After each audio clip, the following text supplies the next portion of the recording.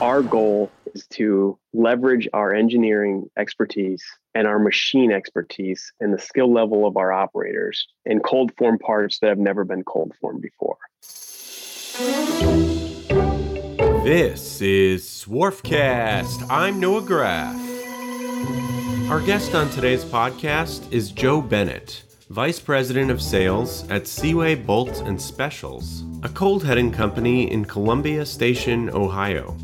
In the cold heading process, coiled steel is cut into slugs, which are then hit multiple times, ultimately pounding them into a desired shape. The cold heading process is capable of producing several hundred pieces per minute.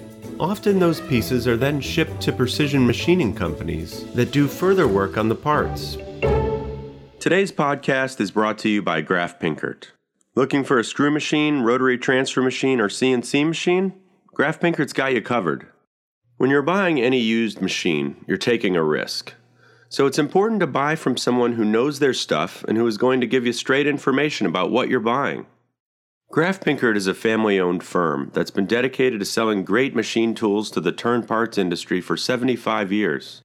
It specializes in the top multi-spindle brands, including Index, Schutte, Gildemeister, Tornos, ZPS, Acme, and Wickman. They also sell a variety of other types of used equipment, such as CNC Swiss, CNC turning centers, and parts washers. Machine tools are complicated. If you're going to buy one, you should go to people who are knowledgeable and committed to the industry. Learn more at www.grafpinkert.com. That's www.grafpinkert.com. I am honored to be with Joe Bennett, Vice President of Sales at Seaway Bolt in Columbia Station, Ohio. Welcome to the show, Joe. Thanks, Noah. Honored to be here. So first, I just want to get a brief overview of Seaway. What do you guys make? This is a precision machining audience for the most part, but it's metalworking. It's our world. So give us the scoop. Yeah, so we're a little bit different than the majority of your audience, I'm sure.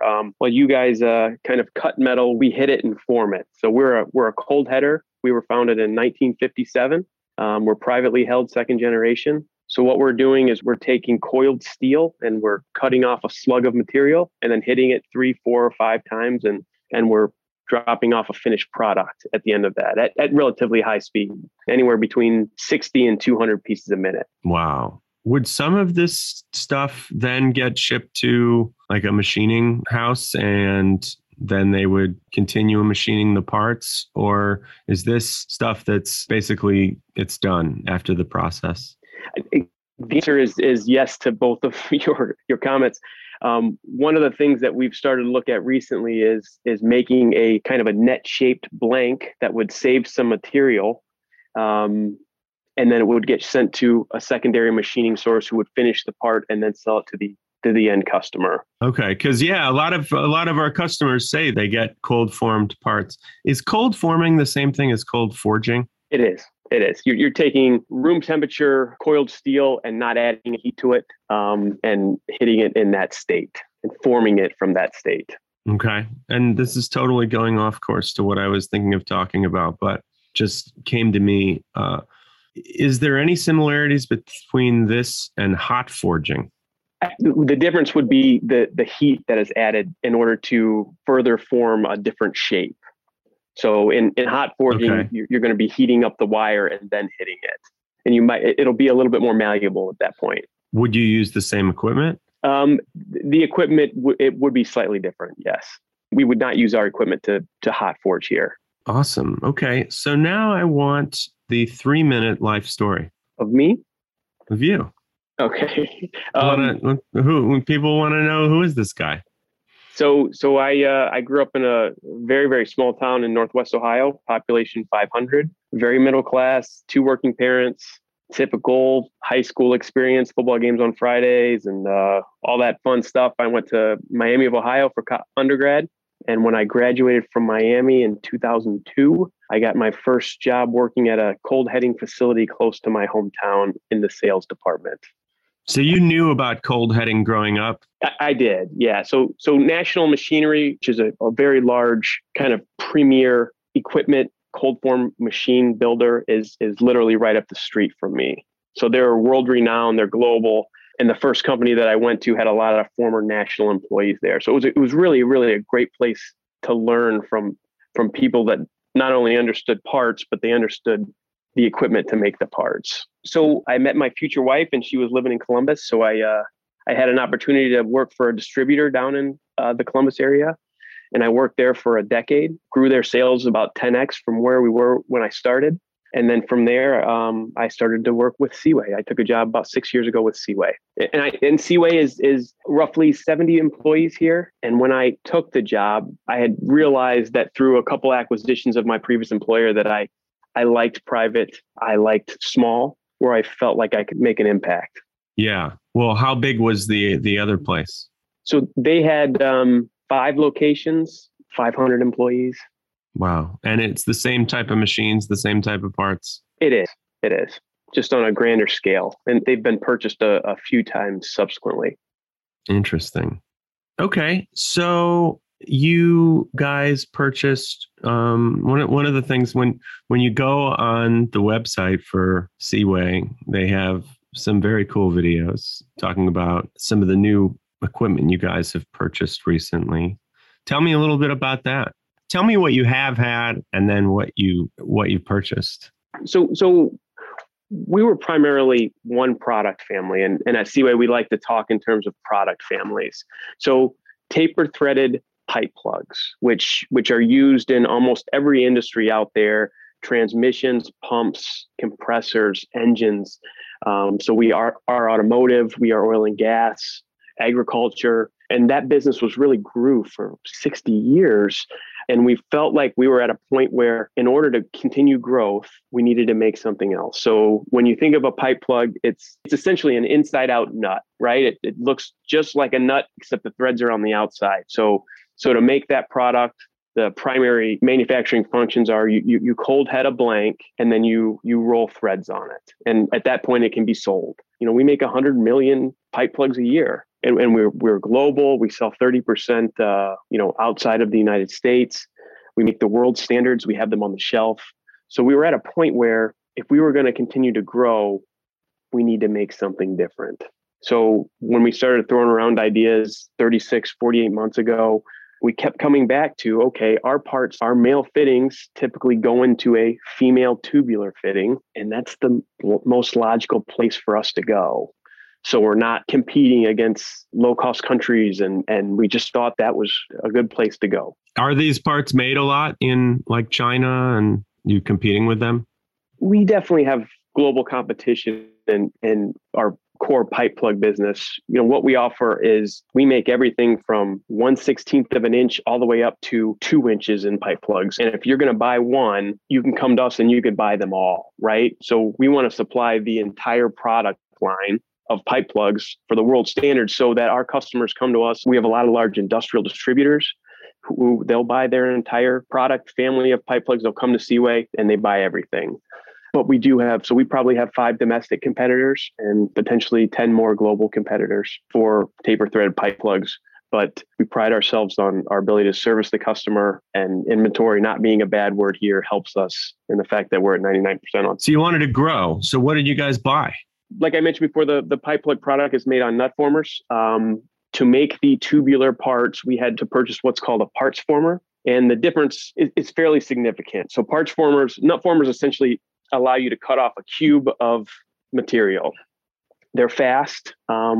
They cost about 25% of the price of a parts former, but they're really, really limited in what they can do. So your parts formers have the ability to make a lot more difficult parts. Highly engineered is how we like to refer to them as. So putting a hole, if you think about moving metal and I show you a part that there's not a hole in, and then I show you a part that there's a hole through, the part with the hole through, it's a lot higher engineered part. So not only did we need to buy parts formers versus nut formers, we had to find the people and the talent to do that. How big are these machines, the ones you bought? So they're big. I think the people listening to this, some of them might have an idea of how big some of these forming machines are and some of them don't. So give us a picture. Yeah, 400,000 pounds, roughly. Trying to think in terms of size, square footage. They're every bit at 2 stories. 3 of the conference rooms that I'm sitting in right now, they're large. So that's 2 stories high. 2 stories high, yeah. So we have a 1-inch machine, an 1.25 inch machine, an 1.5 inch machine. And that's kind of what we started off, because we want to be able to make the whole product family. And so when I'm saying 1-inch machine, that's essentially the diameter wire with which the machine can cut off. Interesting. So, okay, let's go into this, your company. And I get just a very interesting vibe when I was talking to you and your boss, Ray. You guys say that you believe in like a first class type style. And what kind of wowed me was, we had a nice conversation not long ago, and you said, and I said, all right, I want to interview you guys on Zoom. And you said, well, how about we fly you out round trip? And I was like, what? Like, finally somebody wants to, no, but I mean, I thought our conversation was pretty good, but and then you said in the email, you said, well, this is what we would do if we were interviewing anybody. We would fly them in. To me, that is, it's pretty special. That seems to be kind of consistent with the way you guys operate. Why don't you just elaborate on that? What are some of the high class things that you guys do as a company? It's our belief that small investments upfront and bringing a sense of loyalty to our team and to one another really are pennies compared to the value that you get on the other side of it, right? And you mentioned Ray's name. So Ray is our president and owner. His father's the one that founded the company, and he's really our visionary. But that's how he treats our employees. I mean, really, first class was well stated. We have 3 holiday parties a year. We have food trucks come in to celebrate achievements. We do open book financials. And I know you just interviewed a gentleman that talked very well about that. Yeah. So we believe that the team is the most important aspect of what we're trying to do here. And if we have the best team, then we can win in the end. But again, doing extra things for our employees, treating them very, very well up front. We think the dividends that gives us throughout their career here at Seaway you can't really quantify that number. You have a bathroom that's made of marble? There are marble tiles on the bathroom walls. Yes. So we just redid our bathroom and locker room, and we tried to get the buy-in from all of our team members, and it turned out really, really well.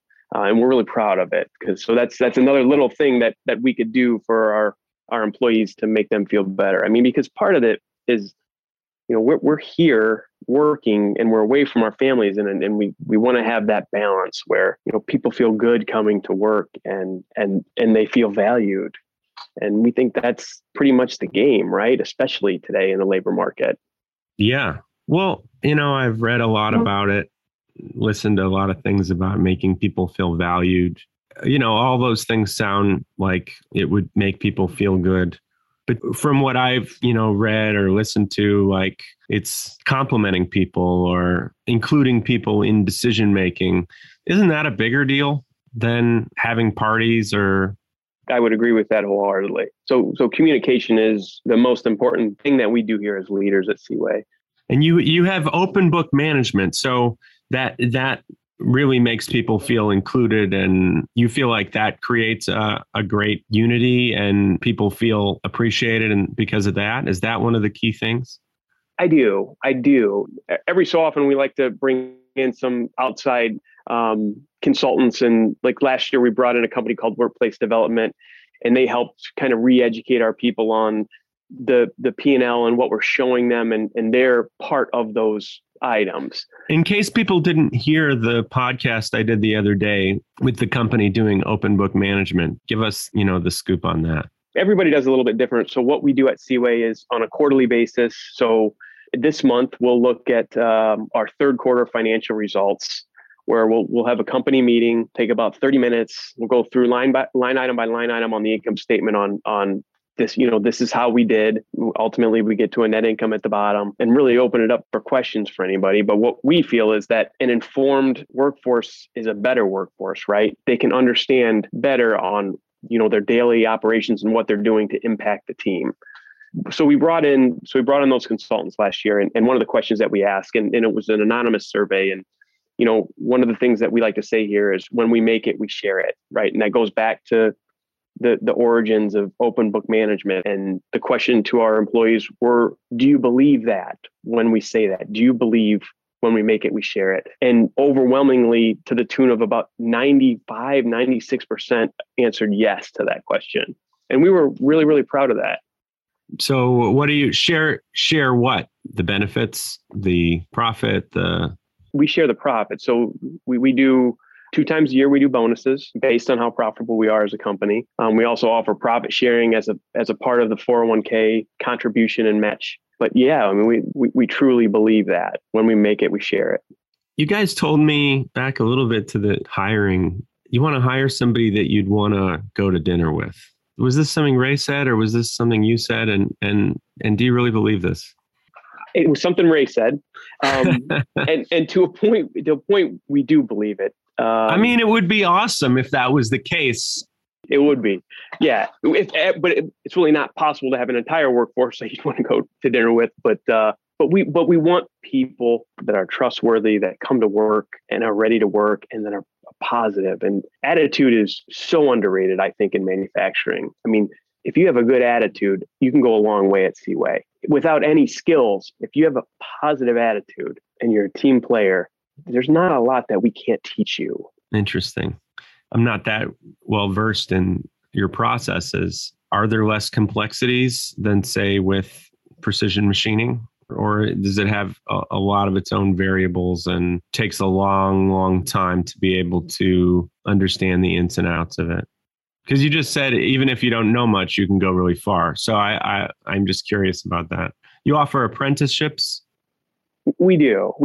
Our setup operators operating these 400,000 pound machines, these guys are highly skilled and they've been doing it a long time. Most of them have. And our goal is when a young guy comes to Seaway, let's say he comes into our logistics department and his first job is packing boxes and pulling orders, right? Our hope is that we can take that person and have him grow throughout the company. We have an employee that's working right now in our quality assurance department. He's a quality technician, but he started packing boxes. He went to our roll thread department, which is the place where we spin the threads on the parts. Did really, really well. We put him through schooling through the NTMA, and he was able to get his associate's degree. And now he's moved into our quality assurance department. And you paid 100% of that. 100%. Yep. Mm-hmm. 100%. It took him about 4 years to get that associate's degree, but we supported him the whole way. And I mean, he's a valuable asset. But it's one story of, our goal is to find those eager people with positive attitudes and train them up as much as we can. Yeah. Yeah. Well, that's what everybody's trying to find. That's what everybody's trying to find. Yes, sir. One thing you guys do seemed like you had in common with another person we interviewed. If I remember correctly from our talk, you allow lots of different flexible hours for the employees. We do. We try to have our standard. We have a small second shift and a first shift, but we have several people that work here that they need to have some flexibility, and we do our best to accommodate. We have a gentleman working in our tooling department, design engineering, and he works Monday through Thursday. We had a project manager that was here. He actually retired for the second time last month, and he worked 1 or 2 days a week as needed. But he was helping us out managing projects. So we absolutely try to be accommodating. Sure. What if somebody wanted to, say, work super early, or somebody wanted to work later? They wanted to come in at 10 or they wanted to come in at 5. Do you have abilities to do that, or is that kind of like a special for somebody that you're willing to accommodate it, but it's not like what everybody does? We try to be accommodating. If someone is employed here, they're employed for a reason. So there is a job that they have to do. And if there is a chance that, let's say they, instead of coming in at 6, that they need to come in at 8, but they're willing to work till 4:30, we would absolutely accommodate that. I spoke with you and Ray, and it seems like Ray thinks the world of you from our conversation. How old is Ray? What is, speak for Ray. Are you going to keep coming into a higher executive role, or are these questions that you really can't answer? And I totally understand that. I can tell you from my perspective is I absolutely want to finish my career at Seaway. I absolutely want to continue to move up. I hope that I am in Ray's succession planning, and I know he's thinking about it already. But he's been really, really good to me, and more than giving me a paycheck, which is great. But I feel like I've learned so much from coming here, and it's been, especially in the last 18 months, right? It's been a challenge. This has been a challenging time to lead a company. Yeah, sure. Was COVID just utterly brutal? How long did it last? Are you guys crushing it now? So we ship automotive. Prior to the kind of the new business kicking in, it represented roughly 50% of our business. In March 16th was that the day it dropped to zero for about 8 weeks. So we were really, really slow for a while. And then I guess the challenge was, it seemed like March of 2020. Yeah, March of 2020. I'm sorry. Yeah. It seemed like it all's just going by so fast, and I don't.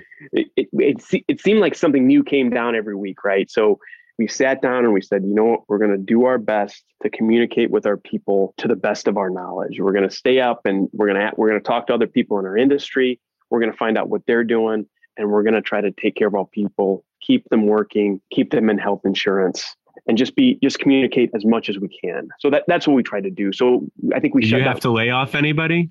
We did one minor run of layoffs in June of 2020, and we called back the majority of those people. And then since then, so we got through that brutal second quarter. Third quarter was fairly slow. Fourth quarter started picking up. And then this year, we're really busy. Even the legacy product is busy, but because our sales have, increased 50% on new products, it's been a good year. It's been a challenge. I mean, it's grown as faster than we expected. And plus we're dealing with the steel. What do the rising steel prices do to you? They hurt. Steel is our largest cost driver, and it's up about 50% from last year. And we expect it to double by January 1st. So when steel represents 50 to 60% of the products that you make, it's hard to keep up with that rising cost. It's impossible to get in front of it. So does it work like if you're having to pay twice as much, then the cost just goes to your customer and they pay twice as much, or are you eating part of the margin? We're definitely eating part of the margin at this point. I mean, because we're constantly trailing the rise of steel. We're asking for it here when we've already bought it here. So we've put through a couple price increases. We're going to have to put through another price increase for January 1st. I think everybody's going to have to, because the mills have already come out and said, hey, largest price increase on cold heading quality wire in the history of the time we've been doing business as of January 1st. So who are the people you're selling it to? The automotive companies directly? No. Yeah. So we sell automotive direct. We sell to the tiers, and then we sell to some industrial OEMs, a lot of the larger distributors, VMI distributors, and then we have oil and gas customers as well. So I'm kind of like to think I'm a student of negotiation. How does that work? Like when you're having to pay twice as much and now you have to go to your customer and tell them they have to pay more. I know like automotive is supposed to be like the most cutthroat negotiating and they're arguing over a cent, right? Like, or a microcent. They are fractions of pennies. Are you one of the people that does that, or that's like your purchasing people, or?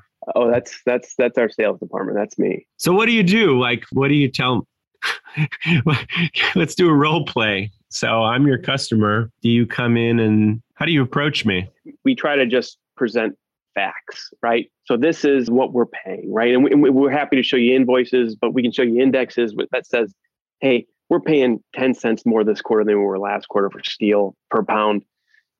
I'm not trying to pull a fast one on you. We need to get coverage on these increases, or else, we're going to be a company that's operating at a negative profit margin, which you don't want, right? Because you want us to be a long-term supplier, and we need to stay healthy. You need to stay healthy. So the cost, we're in the middle of this thing. And in order to stay solid, we need help. And most customers it's been unbelievable how understanding our customers have been this year. And I think it's because they see it everywhere.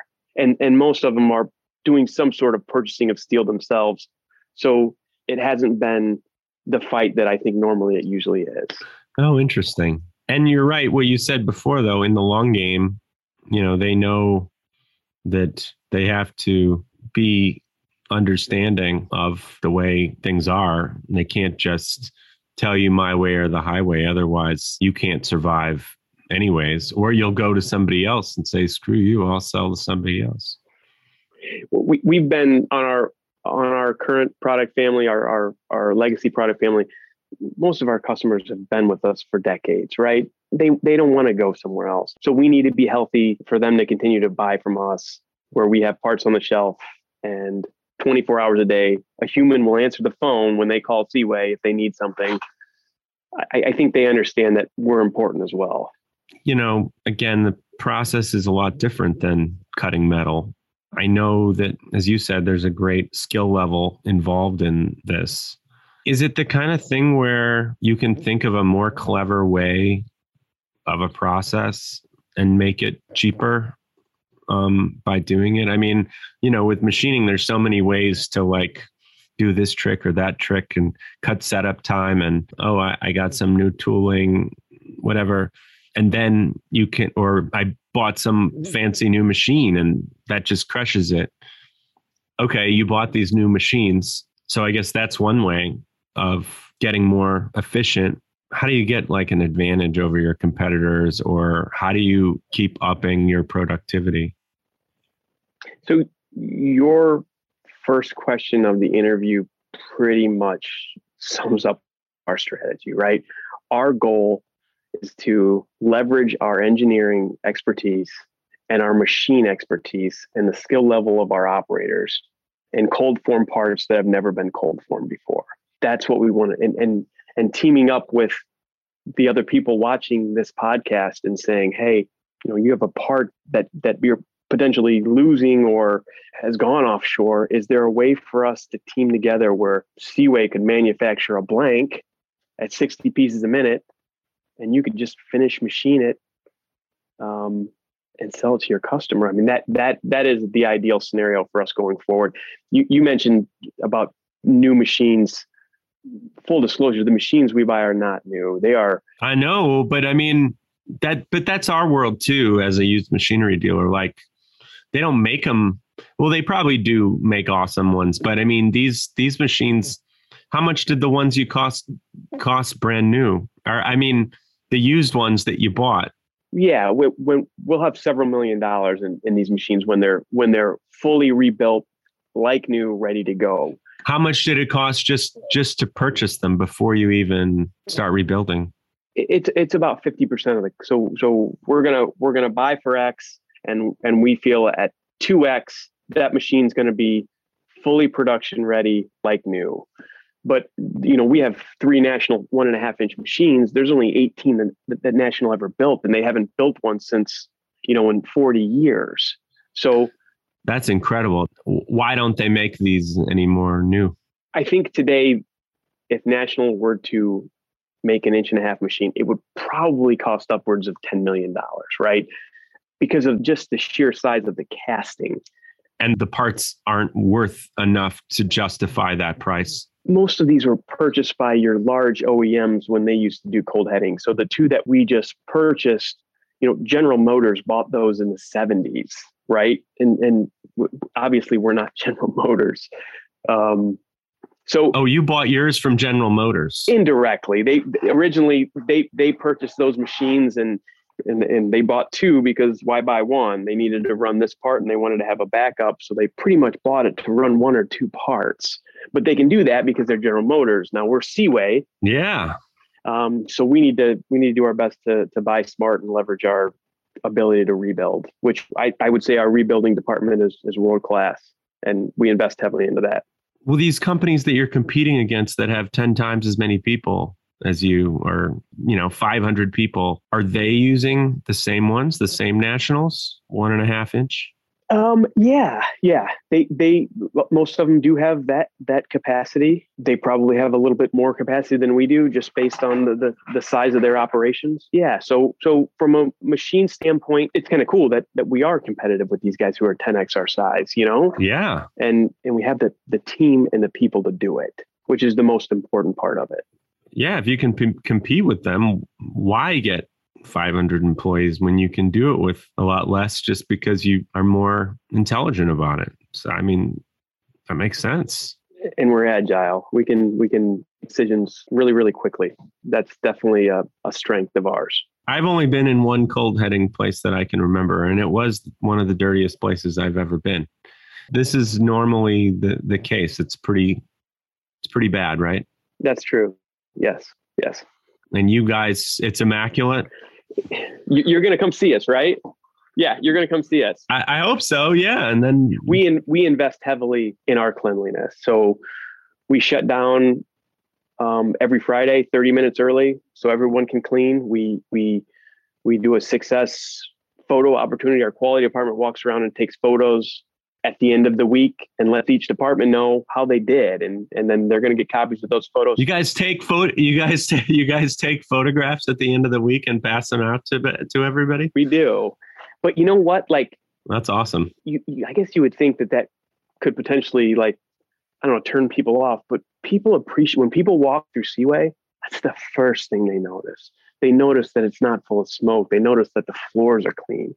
So it's really about goodwill for our employees. That's why we do it. Is it pretty noisy?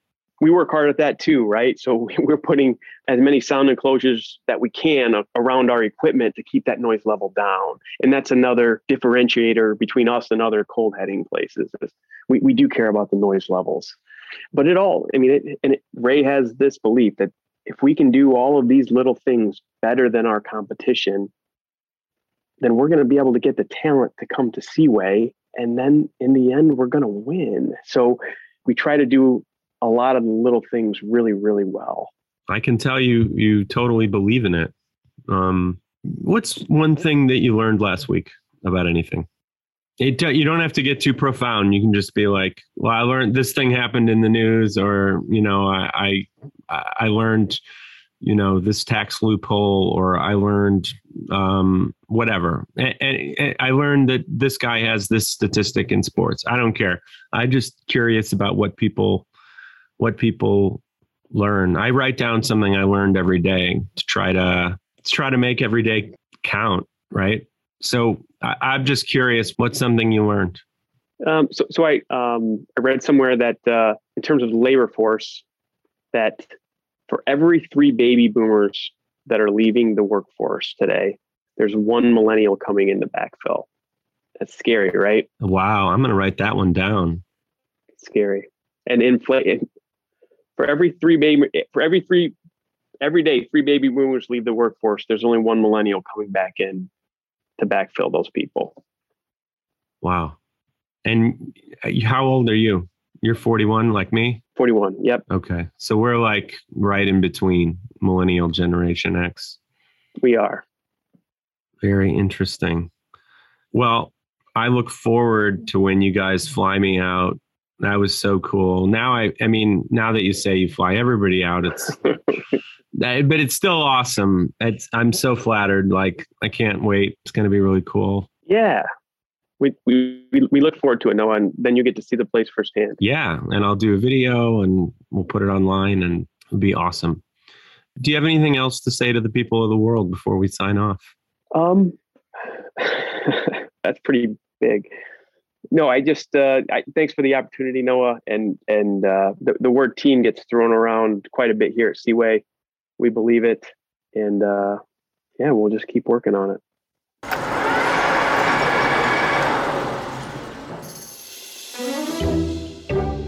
From today's machining world, this is Swarfcast. If you like this podcast, please subscribe to the show on your favorite app and give us a 5-star rating and a review. And don't forget to tell your friends about it. Follow us on Facebook, Instagram, and today'smachiningworld.com to join our mailing list, read episode summaries, and watch extended interview videos. I'm Noah Graff. My occasional co-host is Lloyd Graff. Our managing editor is Ridgely Dunn. Our audio engineer is Patricio Garcia.